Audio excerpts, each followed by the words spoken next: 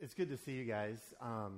Sorry for the chaos this morning. How many of you guys found yourself standing at the front gate? You go to some churches, they tell you that's the way heaven is. The gate's locked. You got to have permission to get in. But no, I'm joking. You can tell we're short on volunteers, and there are just a lot of ways that because of the pandemic and the ways that things have gone the last 18 months, that there's just a lot of things we're out of rhythm on. And so I will use today as an invitation to say, obviously, we need somebody that knows how to work a lock. So if you can do that and you want to volunteer once or twice a month to just unlock doors, there's a simple ministry for you. For those of you online, I don't think you were locked out, if that's the case, called Comcast. But it's a joy to be together with you guys. There's a seriousness and a joy that sometimes seem to conflict, if I could put it that way. Because I want us to have fun following Jesus, but sometimes following Jesus hits us. It can be uncomfortable. At least it should be. If his thoughts are higher than our thoughts and his ways are better than our ways, then at some point our ways will bump up against Jesus' ways, and then we've got a conflict and we've got to learn how to solve it. And so let me start with a couple of things just to kind of help us ease into this, because September is notoriously in the Gallery family. We don't have many traditions, but one of the traditions that we do have is that we use September to renew our commitments to one another. Many churches call it church membership. We say it's a church covenant. And so sometimes we compromise to help people understand it's a member covenant. So that if you go through the Essentials class, which will be offered here in just a couple of weeks, you'll understand why we choose the language.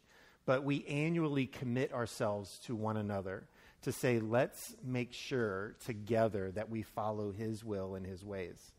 And if we have conflict, we'll resolve it. If we have service, we serve. If there's ways to care, we care. We help each other follow Jesus. And so you'll be hearing more about that throughout the month, of ways that we can publicly make a covenant to one another so that we can identify those who really do want to walk the ways of Jesus out with us together.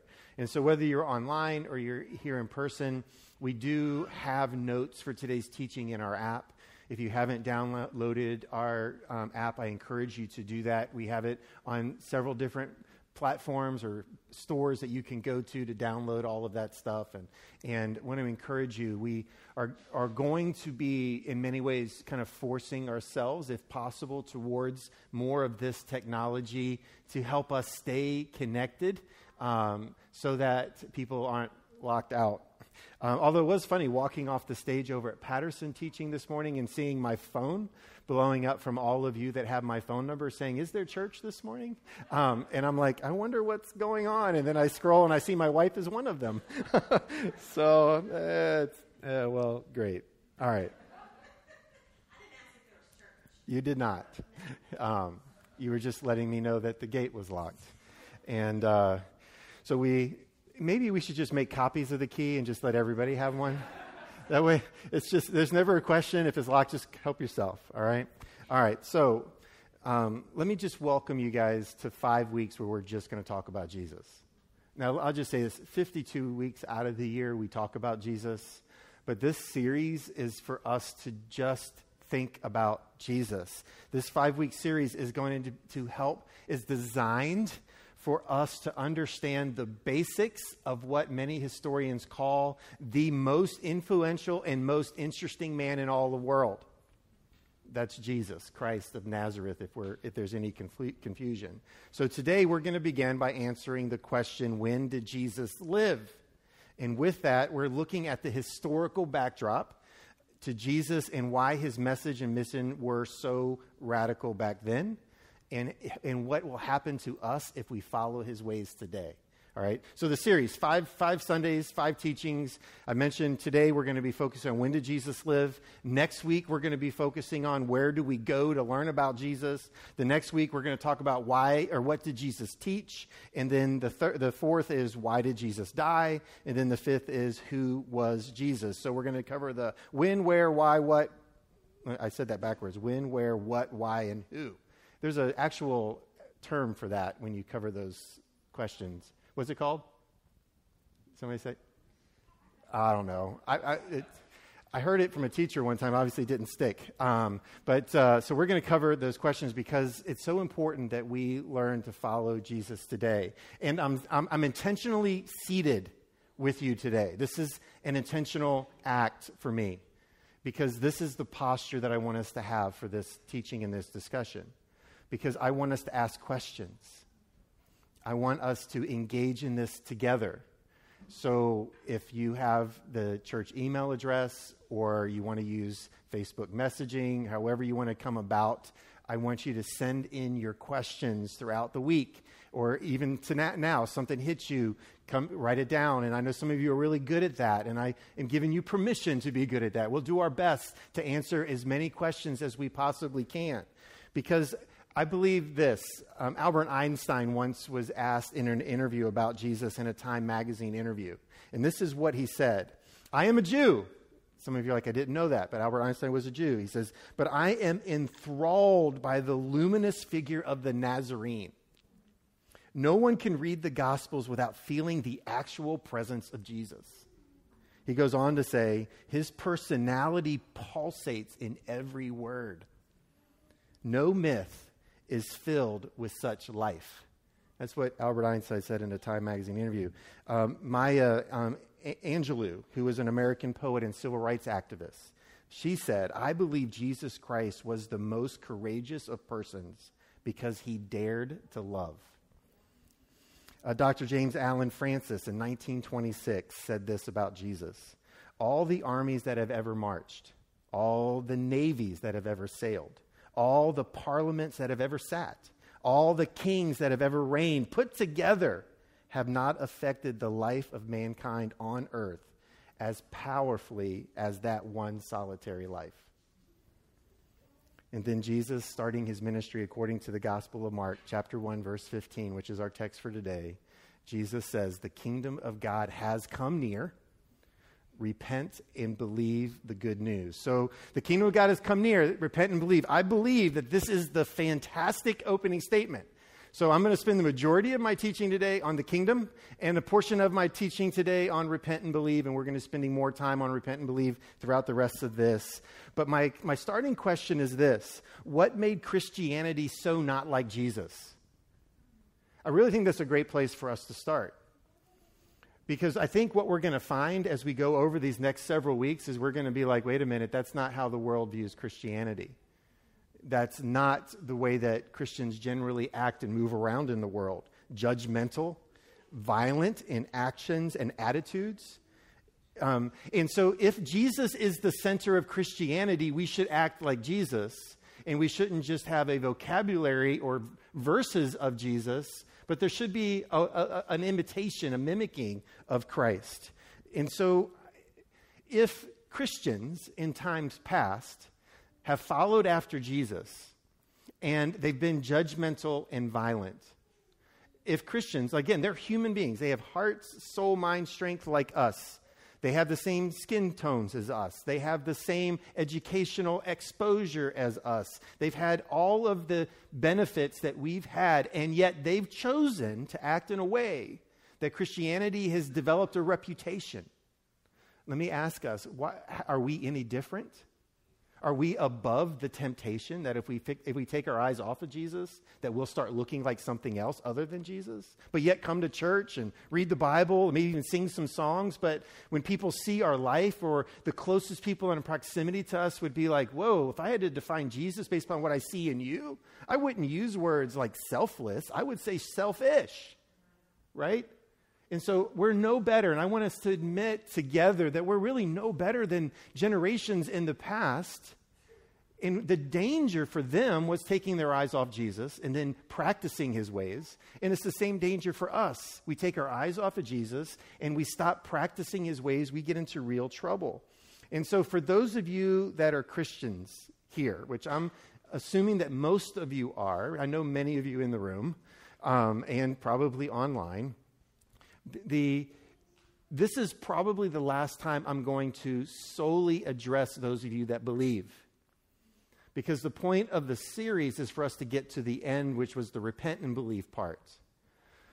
But my challenge to you as followers of Jesus is that you've got to get comfortable talking to people about Jesus. You have to get to the place where you know how to tell people the story of God through Jesus Christ.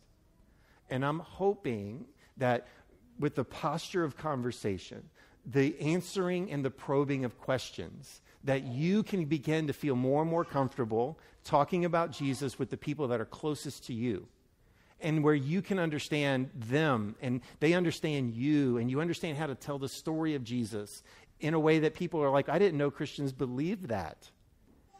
And we're finding ourselves centered on Jesus Christ. So the majority of you watching online now or later, or those of us in this room, you're going to hear me talking in a way that's like, wow, I know that, this is basic, this isn't basic. Because in this series, I'm making no assumptions about what you know.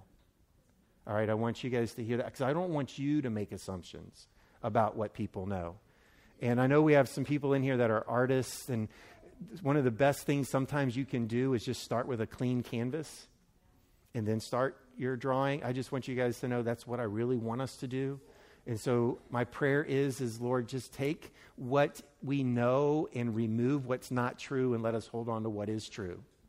It's like we need that in our time together. So let me start. None of that was the start. That was all pre. So if you're counting how length of my sermon, that now starts now. All right? The rest of that doesn't count. So the most interesting man in the world. I want you guys to hear this. The most interesting man in the world. By his name, Jesus Christ, billions of people will curse today. By his name, today, billions of people will pray. So what makes Jesus so interesting, so offensive, and or attractive to so many people? What makes people that don't even believe in him as Lord and Savior use his name in their sentences? How has it become so that so many people say the name of Jesus? Billions of people today, whether through cursing or prayer, are going to say his name out loud. People around the globe have come up with ways of talking about Jesus, and many religions around the world have come up with ways of trying to categorize him, and other religions don't really know him, but they have categories for people like him. And so he is an avatar to the Hindus. He is an enlightened one to Buddhists. He is a rabbi and a reformer to Jewish people. He is the Son of God to Christians. And I didn't get any response. All right, come on, we got to practice this. All right, on a count of three, we're going to say Son of God. All right, 1, 2, 3. All right, all of you online, we want to hear you say 1, 2, 3. Sorry. All right. So Son of God, all right, I want you guys, we've got to redevelop our conversational aspect in our congregation. Like, I know we have to stay separate. I know we're wearing masks. I know there's so many aspects of this, but we're a family, and family figures it out through pandemics. And some of you in here have gone a week or more and you've not been touched in a loving way from a brother or sister. And we need to develop that inside of this. So that was to Christians, and I'm sorry, I said I was only going to talk to those of you that don't believe, and so let me get back to that. So to Christians, he's the Son of God. Amen. All right, thank you, honey. All right. To a secularist, he's a wise teacher. To historians, and I mentioned this earlier, he's the most interesting man in the world. And here's my favorite. He's friends to sinners. This is how he's known. Around the globe today, when people mention his name, they'll probably fall into one of those categories. But there is something about Jesus that lovingly welcomes you and I by saying warmly, start here. Start with me. That's Jesus' posture to anybody listening to my voice, whether it's on September 25th or any day moving forward in these recorded fashions. He is saying to us, start with me. So for Jesus, over these next 5 weeks, we're going to be talking specifically about him. And I mentioned this earlier, and I want to be slightly redundant. if you have a question about Jesus, please write it down and get it to us. You can hand it to me on Sunday. We're going to take a few minutes here at the end to ask some questions in this space. But we're going to be taking the time as much as we can set out throughout the week. You can even look me up online through Facebook, Instagram, Twitter. It's not hard to find Ellis Prince. If you want to send me a message, I don't normally use those platforms, but for this series, I want to answer questions about Jesus and how that impacts us. So this is really good news. Jesus starting out in Mark by saying, the kingdom of God is near, repent and believe. This is really good news. And if it doesn't feel like really good news to you by the end of this series, I hope that it is. Because if we truly measure out who Jesus was, it is really good news. The kingdom of God has come near. Repent and believe. So in your notes, you'll find that I don't use a lot of references in this particular teaching, but you can go into the Bible. You can open up Mark 9. You can open up Mark 10, Matthew 8, Matthew 10, Matthew 13, later in Matthew 13, Luke chapter 4, John 3, John 18. And it is all Jesus' words about what I'm talking about today. And so we'll come back to some of these texts throughout the series, but you must put some effort into it if you're going to get what I hope out of it. If you put nothing in, I promise you won't move very far by the time we get to October. And I'm encouraging you, walk with me, talk with me, let's ask questions, let's engage as we go through this. And so when Jesus says the word kingdom, what would it have meant to the people in his generation? Like, I don't want us thinking about our generation of kingdom and what we think about in regards to kingdoms. It does impact us, but what would a first century, because Jesus most likely was walking the earth between what we would now call 4 BC and the year 30 AD, because they got the calendar off by a little bit, but Jesus was born slightly before the death of Herod. And so the calendar is slightly off of that, so by 3 or 4 years, so it's arguable, but I make mistakes. I'm not going to hold the calendar, people. I just want them to get away with the time change, right? So with that, I want you guys to understand, in that first 30 years of the first century, kingdom meant a lot. Because there generally was one kingdom over the known world, especially east of India. Our Asian nations were generally not under the control because most of the Mediterranean powers did not climb the mountains to get to Asia. They'd stop at a certain point, and then they would try to make their way to North Africa, and they tried to make their way across Europe. So there were some natural land boundaries to people that were living at this time that were not being touched by the word kingdom, but yet there were kingdom involvements in those cultures. So they are very relevant. So the good news of Jesus was getting to all the places where kingdom was very relevant. And so when Jesus says kingdom, he is living in a world where somebody was in power and saying, my will and my way holds control. That's what first century Israel was all about. Because Israel was so strategic. Rome was saying, it is our will and way. But they needed the grain in Egypt. And so they worked out a deal with Egypt. And the only way to get the grain to feed their world empire was to travel through Israel. And so Rome put an immense amount of soldiers in and around Israel so that the highway of getting the grain to feed the nation was protected. And so the people of Israel were underneath of that type of kingdom power and control. Rome wanted to control the world. They wanted to control the economy. They wanted to mask it with their religious beliefs. And so when Jesus came out talking to them, they knew about the imposing of one's will on groups of people. And then Jesus says, in understanding of this, in time, that one will and that one way is going to be described by Jesus as saying, there's another kingdom coming. It's come near. So Jesus is saying, I'm coming to tell you about another kingdom. So he's using the control of the world by saying, you know what, there's another kingdom coming. It's very close.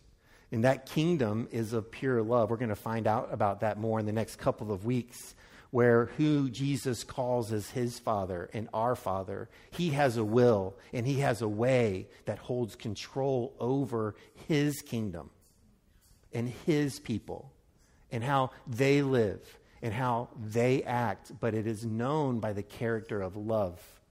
And so in Jesus' time, there would have been this culmination of an idea coming together in Jesus. So I had Albert build out a graph or a chart for us, or pictures, however you want to call this old Atari throwback, so that you and I could see what the people in the first century would have known. And so let me introduce the first graphic to you, talking about starting in Genesis and going to Abraham.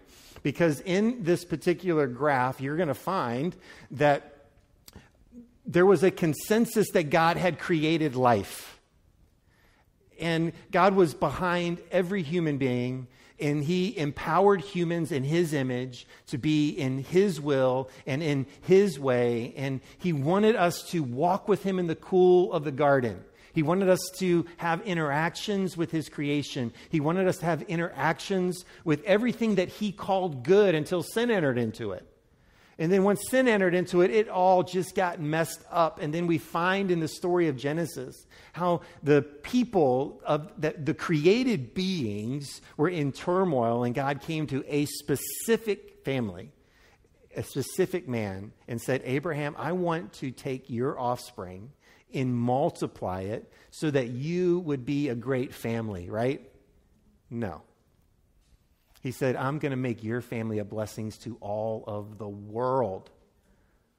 So even through Abraham, God was looking for a partner that would display his pure love to all the nations. And so you can't go very far into the story where you begin to see that Abraham and his family had moments of great triumph, moments of defeat, but somewhere along the way, their eyes got off of their divine family origin, and their eyes got off of their divine family mission, which could be argued in Exodus as being salt and light in the world.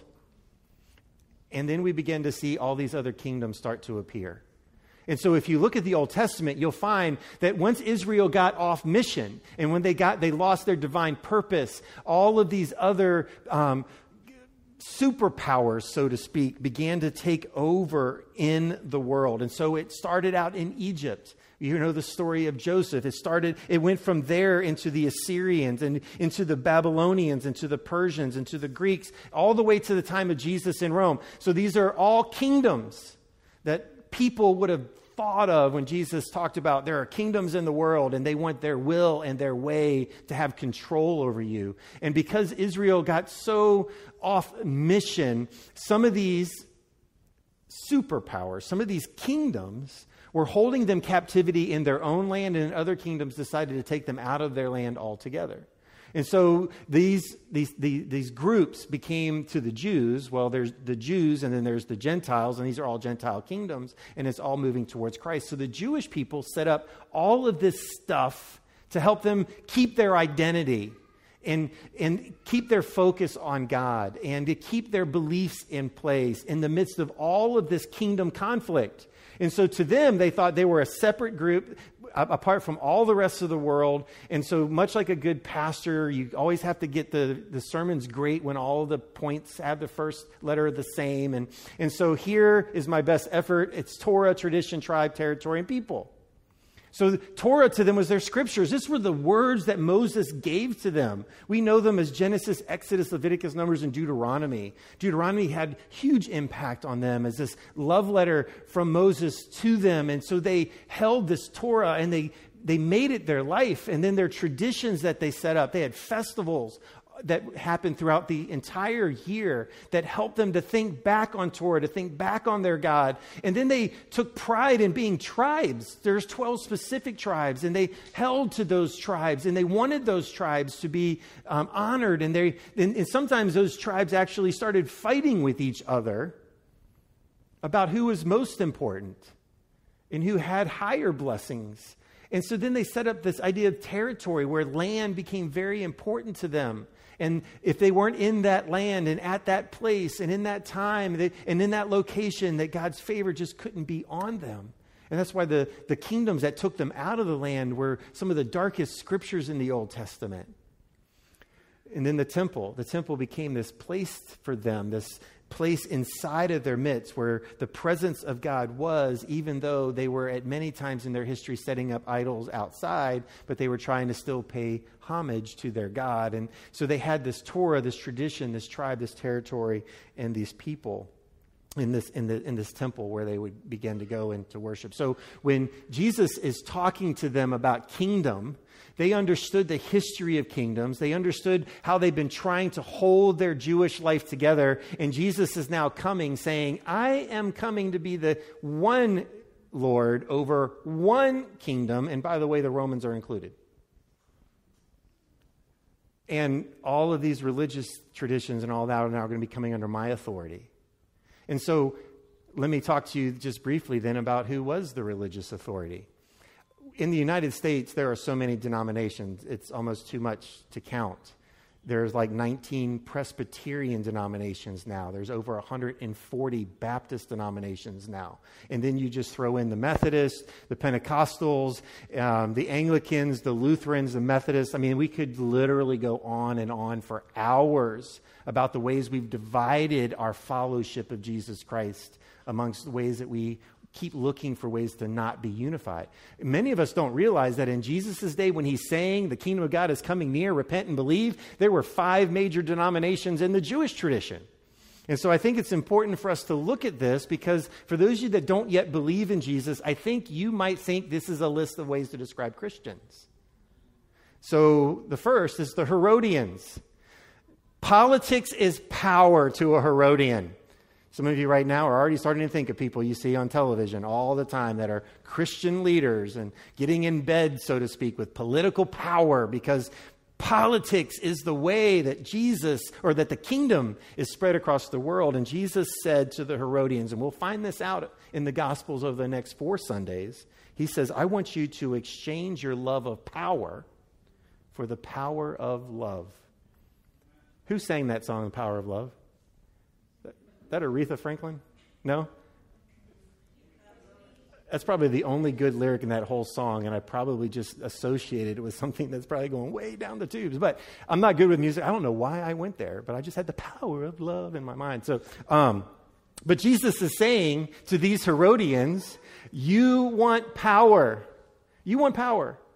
But I'm coming to tell you that in the kingdom that I'm the Lord over, the best use of power is love. And then to the Essenes. So you have the Herodians and you have the Essenes. And then there's some of us in this room that we might actually feel most comfortable with the Essenes, because to the Essenes, everything was about retreat and keeping your head down. You would always find them off in a corner. You would always find them in a quiet space. You would always find them out of view. And Jesus says to them in the Gospels, I want you to be salt and light in the world. That means you have to touch something outside of your corner. You need to let your light shine out from underneath your bushel.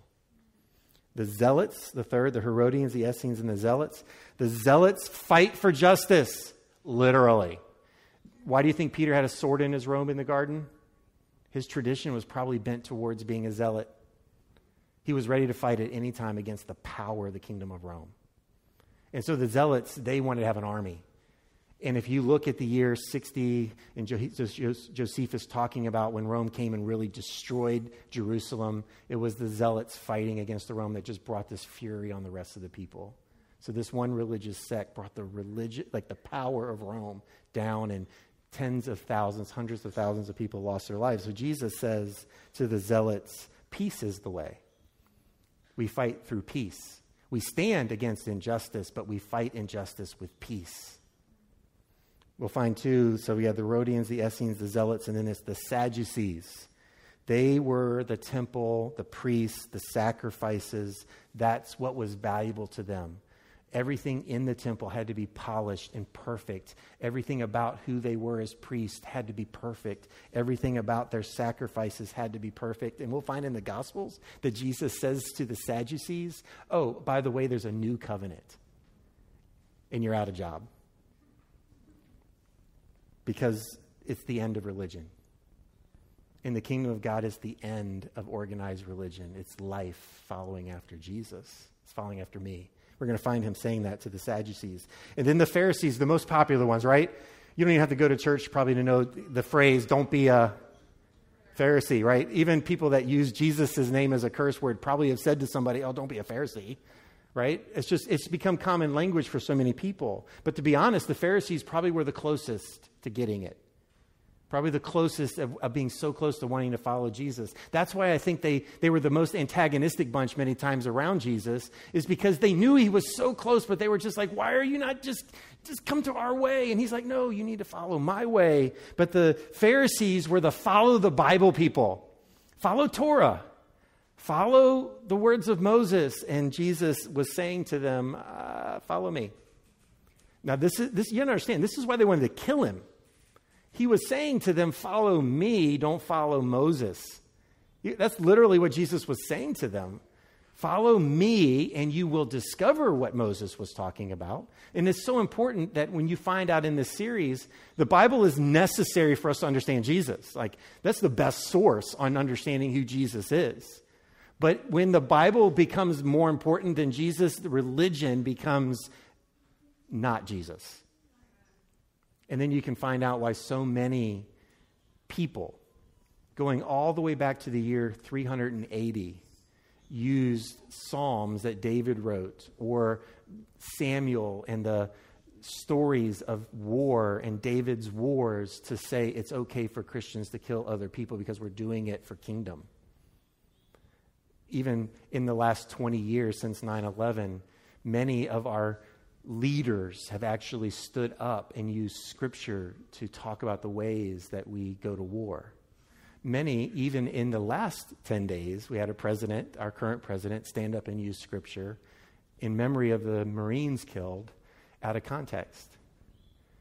Because it sounds great. Who will go and fight for us? Here am I, send me. It has nothing to do with what Isaiah was talking about. But yet it sounds great in a speech, and therefore Christianity gets lumped into violence. And you kill me, I'm going to kill you back.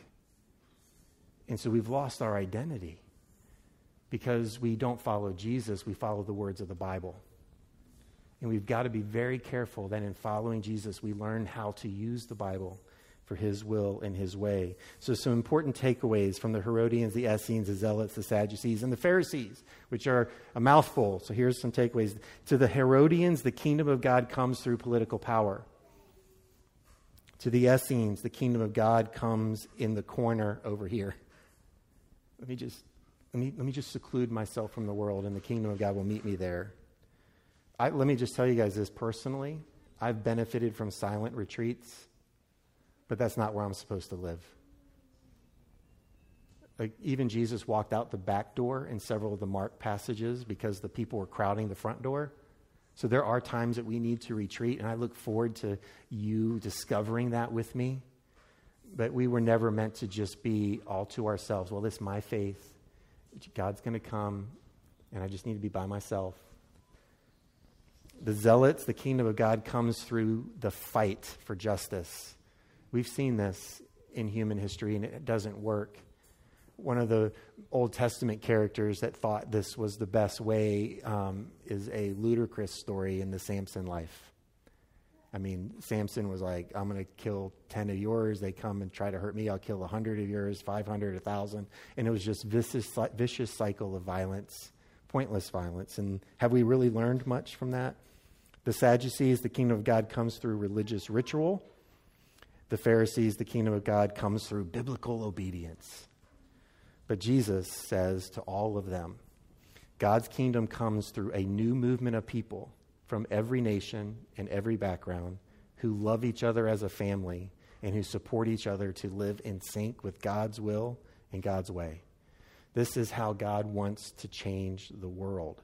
So the Pharisees, actually in the Mishnah, which is one of the Pharisees' sacred writings, sort of like we would have Paul writing a letter to the Romans, we would hold that sacred. The Pharisees wrote letters that they now hold sacred, and the Mishnah is one of them. In the Mishnah, this is what it's quoted as saying. If Israel were to keep 2 Sabbaths, which basically means if they were to follow all of the Torah just for 2 weeks, everyone in the nation, 2 weeks commitment. We can all do this. Like, imagine being in a church led by a Pharisee in the first century. Listen, guys, if we can just get the whole nation for 14 days, it's 14 days of prayer and fasting. Like, we are 14 days. If we just do it for 14 days, this is their quote. If we keep 2 Sabbaths according to the rules, they would immediately be redeemed. Like, Rome would go away. They would become the people that God had promised Abraham they would be. And in their interpretation of that, it would be their will and their way controlling the world. If we just had 2 weeks of undivided obedience to Yahweh. That's how, when Jesus steps in and he says that the kingdom of God is coming near, there was a rich mindset of kingdom in the first century. They actually, religious leaders were using it of talking about steps in obedience that would bring what they wanted, but yet what they wanted wasn't lining up with what God wanted. And so, Jesus' response to the Pharisees in Luke 17, when he's asked by them when the kingdom of God would come, here's Jesus' response. The kingdom of God is something that can be observed. Is not something that can be observed, nor will people say, here it is or there it is, because the kingdom of God is in your midst. Now, midst, in my opinion, is a weak English translation. And sometimes it's unfortunate, and I can see where Christianity has gotten so off because our English words aren't as descriptive of other words around the world. Other languages and cultures have deeper and more specific words to describe specific things. And this word midst really needs to be honed in stronger to being like, this is in you. But then there's the problem with the English word you, because you should be plural, but most of the time we take it as singular. And so we'll read Jesus's words and say, it's got to be in me. No, it's got to be in you, us, them, community, family. It's not meant to be in isolation. It's meant to be a plural thing. And so when Jesus is talking to them, and then the Pharisees in particular, he's saying to them, the kingdom of God is drawing near, and you're not going to see it in a nation. You're not going to see it in an army. You're not going to see it in an institution. You're going to see it in a group of people that are living according to the will and the ways of the Father together, and that's where you'll find my kingdom.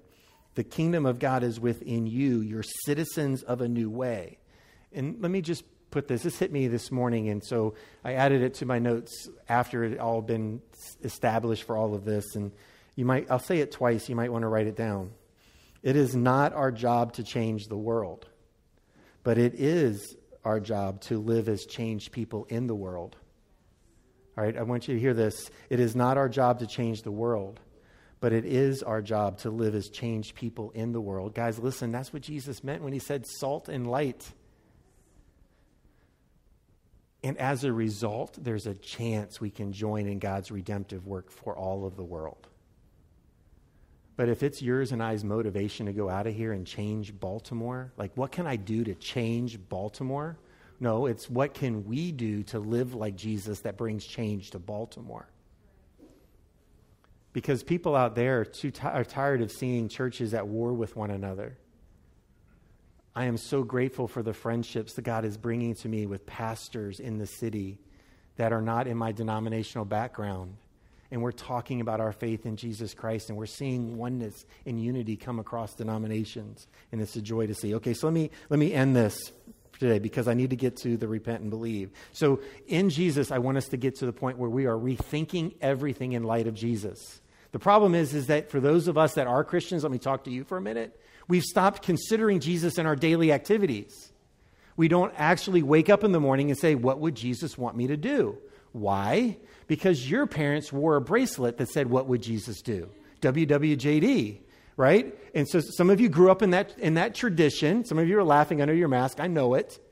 And so now you revolt against that religious practice, but in all reality, there is no better thing to wake up in the morning to than to say, Lord, your will, your way in my life today, I submit it all to you. There would be so much different in our world today if Christians lived this way. And so we need to learn to rethink everything about Jesus. And for those of you that don't believe, I want you to learn to rethink everything about Jesus. So in Mark 15, when Jesus says, repent and believe the good news, the word repent and believe are strategic. Because when we repent, you and I are saying to Jesus, I need a total rethinking. Everything about the way that I move and I breathe is out of sync. I repent. I am rethinking my life in light of you, Jesus. When I see you, I see sin broken me. I am not a selfless human being. I am a selfish human being. I am not generous. I am stingy. I am not a lover of people. I am angry. I am not gentle or kind. I am forceful and mean. Like, there are so many ways in the light of Jesus that we need to say, because of you, Jesus, I am now rethinking everything. And to Jesus, that word is repent. I am saying to Jesus, I am rethinking, I am repenting. And then this word believe is where we really get our word faith. Because this is what I come back to. Jesus is saying, start with me. And so believing is us saying, I am going to put my faith in the fact that Jesus is telling me the truth. I'm going to put my faith in the fact, I'm going to put my belief in the fact that Jesus' kingdom is what my soul is longing for. Now, for some of you, this one teaching isn't going to be enough to get you over that threshold. So my request of all of us is, could we stay committed to the 5 weeks? And if you don't yet have repentance, rethinking in mind, and you're not yet ready to believe, let's find out what's still holding you up then, and we can continue to move forward.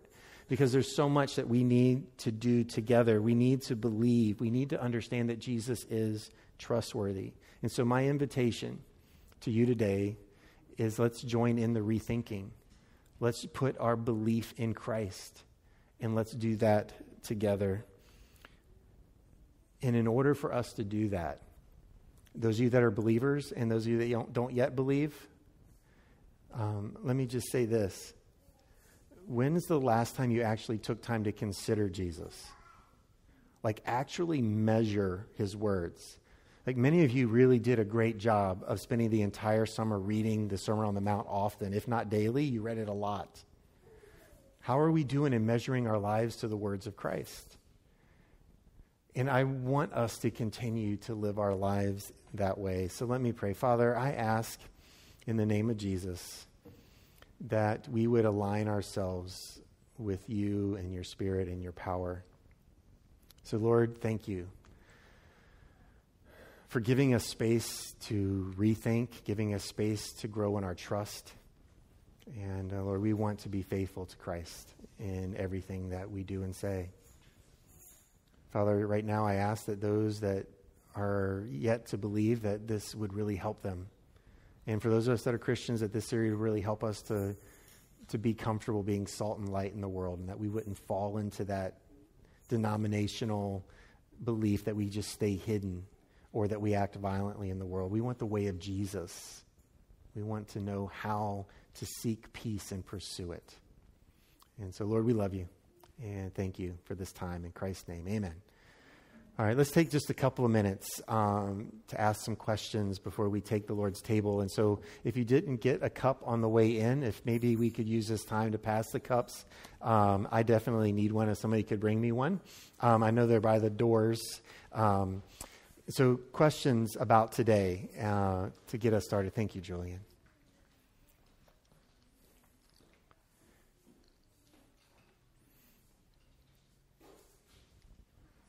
And it's fun. It's going to be interesting to see how our online audience interacts with us, because I believe they're on a 3-minute delay.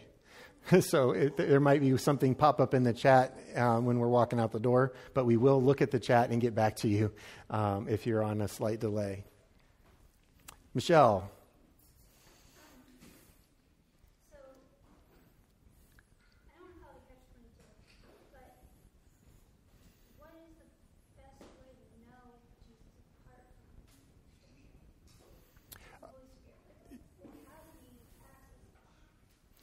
Michelle's asking, what's the best way to get to know Jesus apart from Scripture and the Holy Spirit? And I would say there's not. I think it's a straight answer. If it's not through the Holy Spirit and it's not through the revelations of things in Scripture, it's going to be really hard. The only other category that I think could be a great source is a believer that's following Jesus that you can follow with them. And so, but we can't ignore Scripture, and we can't ignore the Holy Spirit and find our way in Christ. I don't believe.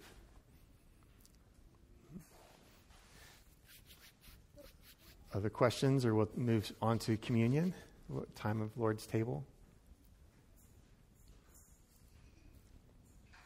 All right, let's do this together. Let's stand to do this together. Hopefully those of you online have had time to go and get an element, something in the home around you. And if you're like, I don't have bread and juice, you have water or coffee and something. I don't want this to not be sacred, because for those of us that follow after Christ, this is very important. This is a summary of everything Jesus taught. This is a summary of everything Jesus gave. And this is Jesus saying, do this in remembrance of me.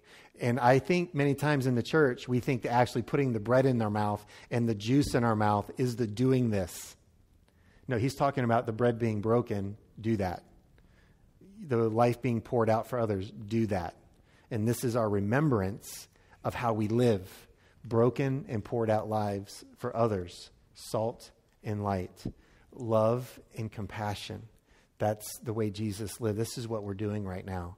And so I would encourage you not to let peer pressure overpower you. And if this is not what you want to do with your life, I would encourage you just to hold on to it. But for those of us that really do want this to be God's will and ways in us, let's do this together. Let's take the wafer out of the bottom of the cup. And I just want to prepare you. Jesus is much sweeter than this. This is going to taste terrible. But this is remembering that God loved us so much through Jesus Christ that he gave his life for us. And his body was broken. And so right now, as a practice, we say this. I say it to you. You say it to somebody. Make eye contact with somebody. We need practice. This needs to roll off our tongue. This is his body broken for you. Yeah, let's do this in remembrance of him. And then carefully remove the top.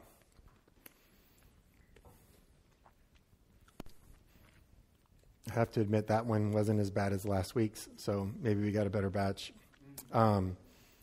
Let's take the cup together, and let's hold this up to one another and remember that his blood was shed for the forgiveness of our sins.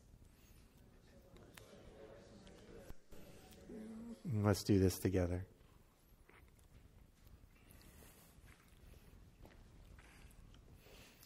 And we as a church join in with the long tradition in churches where at the end of the Lord's table, they came up with ways of really trying to summarize just the mystery of our faith as a way of rallying ourselves together.